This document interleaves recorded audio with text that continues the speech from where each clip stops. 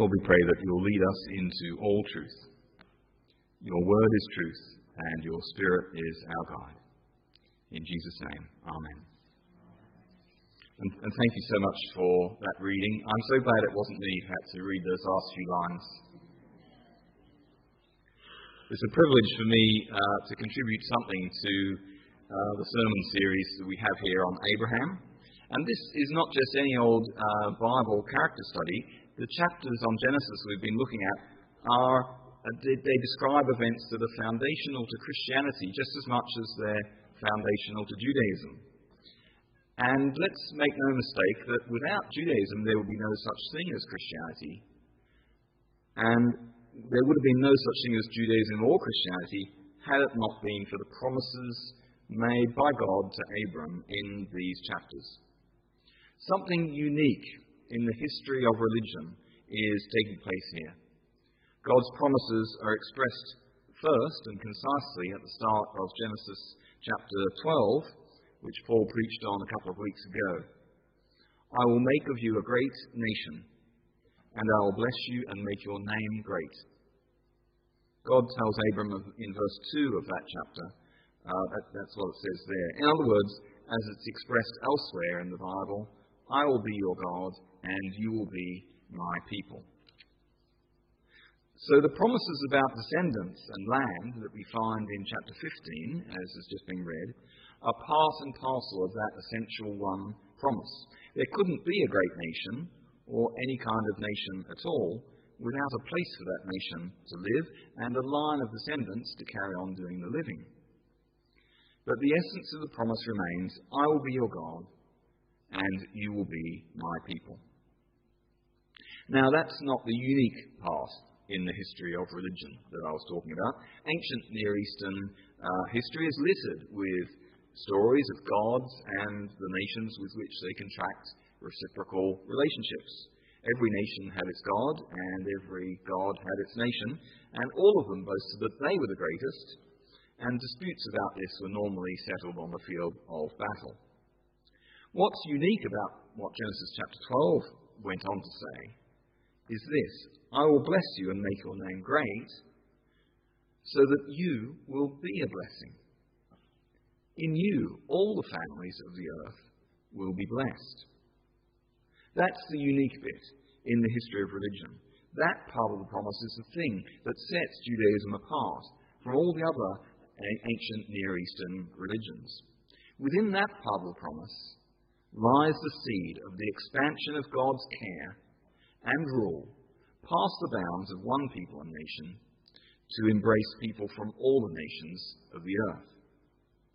Not only you and your descendants will be blessed, but also you will be a blessing. And in you all the nations of the earth will be blessed. Now it's not at all clear from Genesis chapter 12 how this promise is going to be fulfilled. And in a sense it's going to take all the rest of the Old Testament and the New Testament as well for it to emerge how this promise will find its fulfillment. But in Genesis chapter 15, the one we're looking at today, this extraordinary and mysterious chapter, in this the lid is lifted on two key aspects of the fulfillment of this promise, which are as important for Christianity as for Judaism, and as important for us today as they were for Abram, way back in the mists of time. And one of these aspects is captured in the second half of Genesis chapter 15. We'll look at that first and then go back to the start of the chapter. But before we go into it, it's worth pausing to acknowledging just how mysterious the goings-on that are recorded in verses 7 to 21 are. At God's direction, Abram slaughtered a cow, a goat, a ram, and 2 birds, cut the animals but not the birds into halves, and arranged the pieces on the ground in such a way as to create a path between, a bloody path to be sure. As far as scholars have been able to make out, this disconcerting procedure was the first step in a very ancient covenant-making ceremony. The idea was for the covenant partners, the parties to whatever contract was being made, they were going to walk down the bloody path together in solemn and symbolic acceptance of the life and death consequences of keeping their side of the bargain. So they're saying, as if they're saying something like, if I prove untrue to my word, let what has been done to these animals be done to me. Now, as much as this kind of ceremony may be an offence against our modern sensibilities, it didn't necessarily involve the wanton destruction of animal life, because for all we know, it may have been the precursor to an extremely carnivorous feast in celebration of the closing of the contract. And I think we ought to be aware of the possibility of hypocrisy here, whether or not we're meat eaters, and before we rush to criticise this ceremony, if we did a bit of research into how many animals die today, not in service of our needs, but to suit our convenience and our lifestyles, it might be that on that measure, it's the modern Western world, not the ancient Near East, that stands out for being barbaric. And nor ought we to be too quick to label a ceremony like this as resulting from a primitive or a superstitious mindset. In pre-literate and nomadic societies of the era that Abram lived in, the making of contracts wasn't necessarily a primitive affair. However, in societies like these, which lacked registry offices, archives, or courts of law to document transactions and settle disputes, the one thing the making of contracts had to be was memorable. And the making and use of this bloody pathway certainly scores highly on the memorability stakes. I can vividly remember, and I often call to mind, the walk I took down an aisle, not unlike this one, 25 years or so ago, having just made solemn and sacred vows to my wife Joanne on our wedding day, and that walk did not feature any animal parts. So anyone who walked the path laid out in Genesis chapter 15 would be unlikely ever to forget it.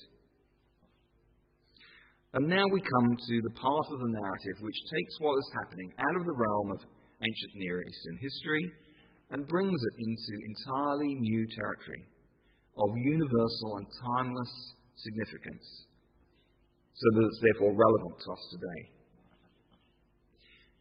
If the parties to contracts like these were of roughly equal standing, then they would both be expected to walk down the bloody passageway as a sign to each other of their intention to shoulder responsibility to keep their word.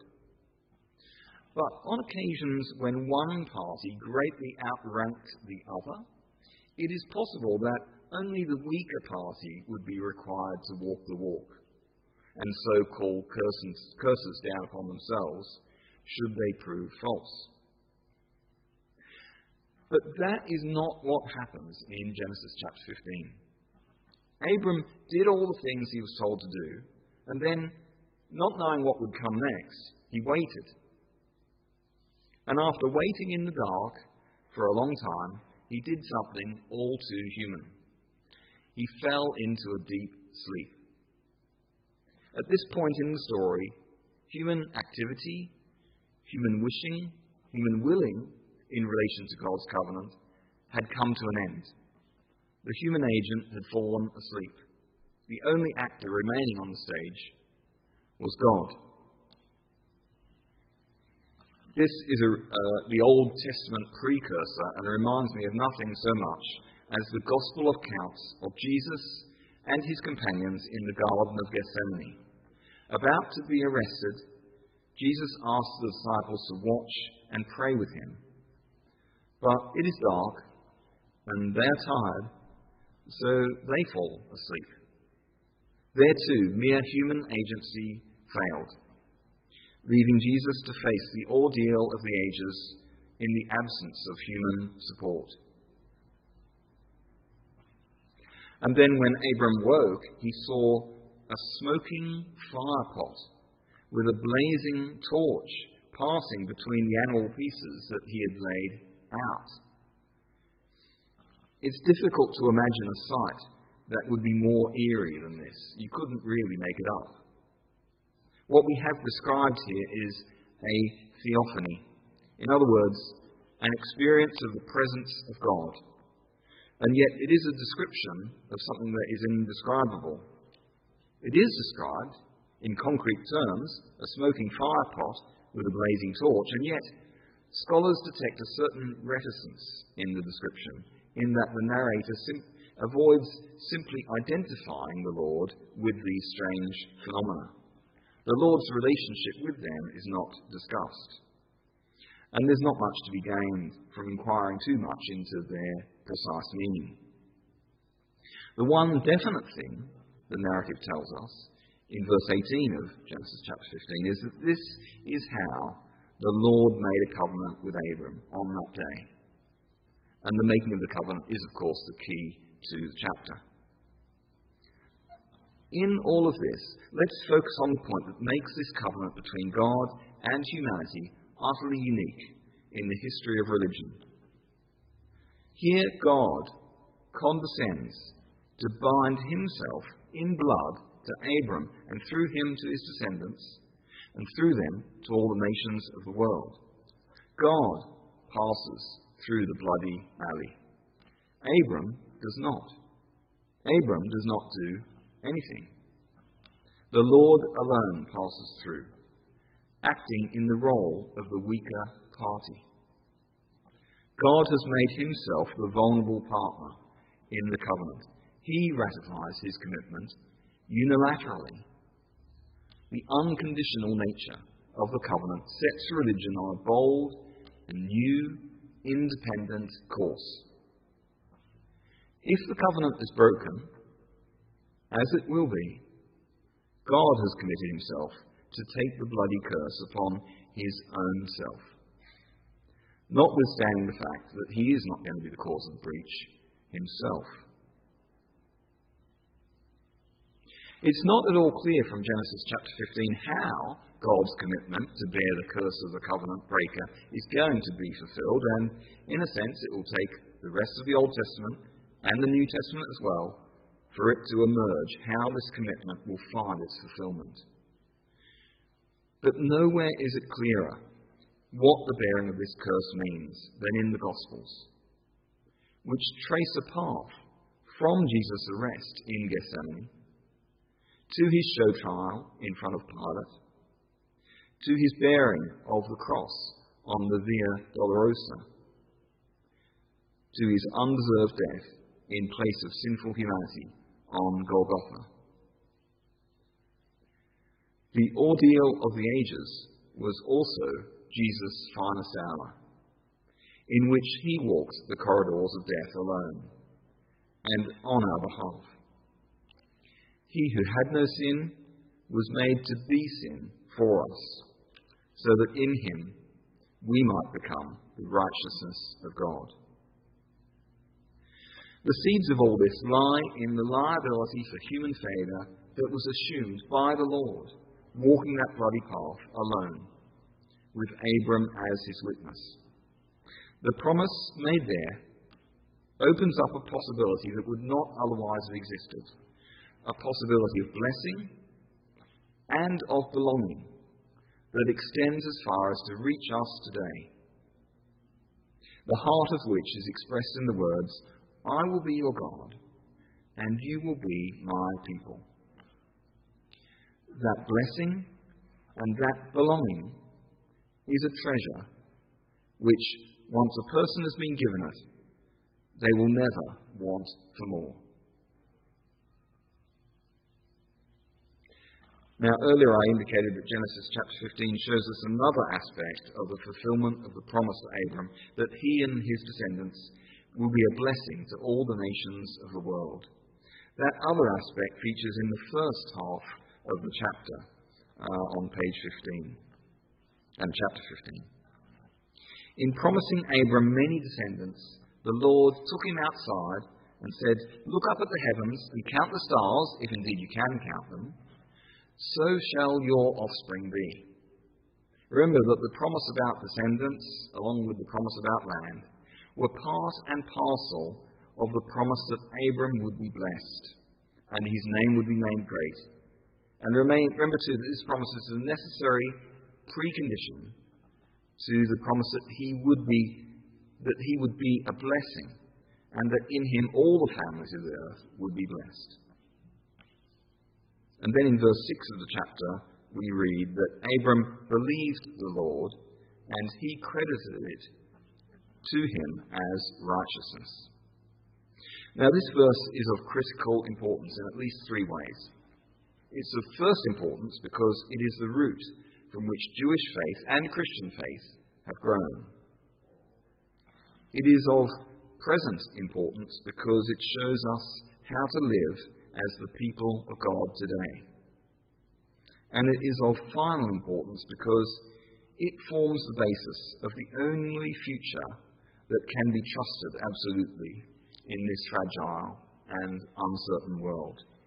Abram believed the Lord, and he credited it to him as righteousness. So this is how the blessing of God is spreading to the ends of the earth, and it's worth spending a bit of time unpacking it. In Romans chapter 4, the Apostle Paul has interpreted Genesis 15, chapter 15, verse 6 for us.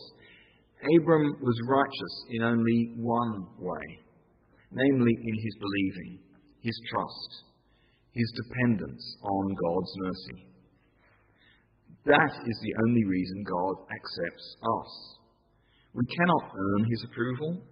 We depend on his grace, which we have not deserved. In other ways, Abram was not a very righteous person. In Genesis chapter 12, he was content to send his own wife to be one of the king's wives in order to save his own life. According to chapter 16, he listened to his wife rather than to God and took her slave girl as a second wife for himself. In chapter 17, he laughed when God promised him a son by Sarah. We can follow him in his belief, his dependence on God's mercy, but we should not follow him in many of the other things that he did. This is such an important but also a difficult point for us to grasp, because the desire to differentiate between people on the basis of their respective merits is deep-rooted and seems to have been baked into the human nature since the days of Cain and Abel. There is nothing we can do to change it. Only God can change it. The God who credited Abram's belief in his promise as if it were righteousness, and the God who brought the Gentiles into his family before we could do a thing to deserve it. So if the usual way of talking about Abram is to emphasize his courage in venturing into the unknown, and if the usual stress is upon his journey and his perseverance, well, that's not the way the Bible presents it. Abram, so far from being a model of righteousness, is first and foremost the original justified sinner, the original ungodly person who was reshaped by God into godliness, not because of his own deeds, but because of the God who justifies, rectifies, redeems, and remakes the least acceptable, the most ungodly person. The promise of God, and the promise of God only, generates this possibility of renewal. All Abraham did was to believe and trust in God's promise. And there's one other point to note here. Abram did not have faith in his own faith. There wasn't anything particularly strong or praiseworthy about his faith as such. We can see this clearly by comparing verse 6 with verse 8 of Genesis chapter 15. One minute, Abram believed the Lord, in verse 6, and the next minute he was asking in verse 8, just checking, but how can I know that I will take possession of the land? He might as well have said, I do believe, but help my unbelief. The faith that Abram shows in this chapter isn't that impressive. It's fitful. He only got one thing right, which was what, or more precisely who, he placed his faith in.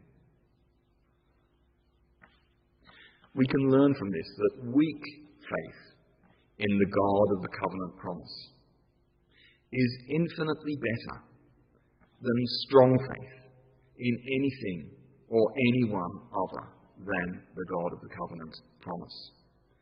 Faith itself is not a meritorious act.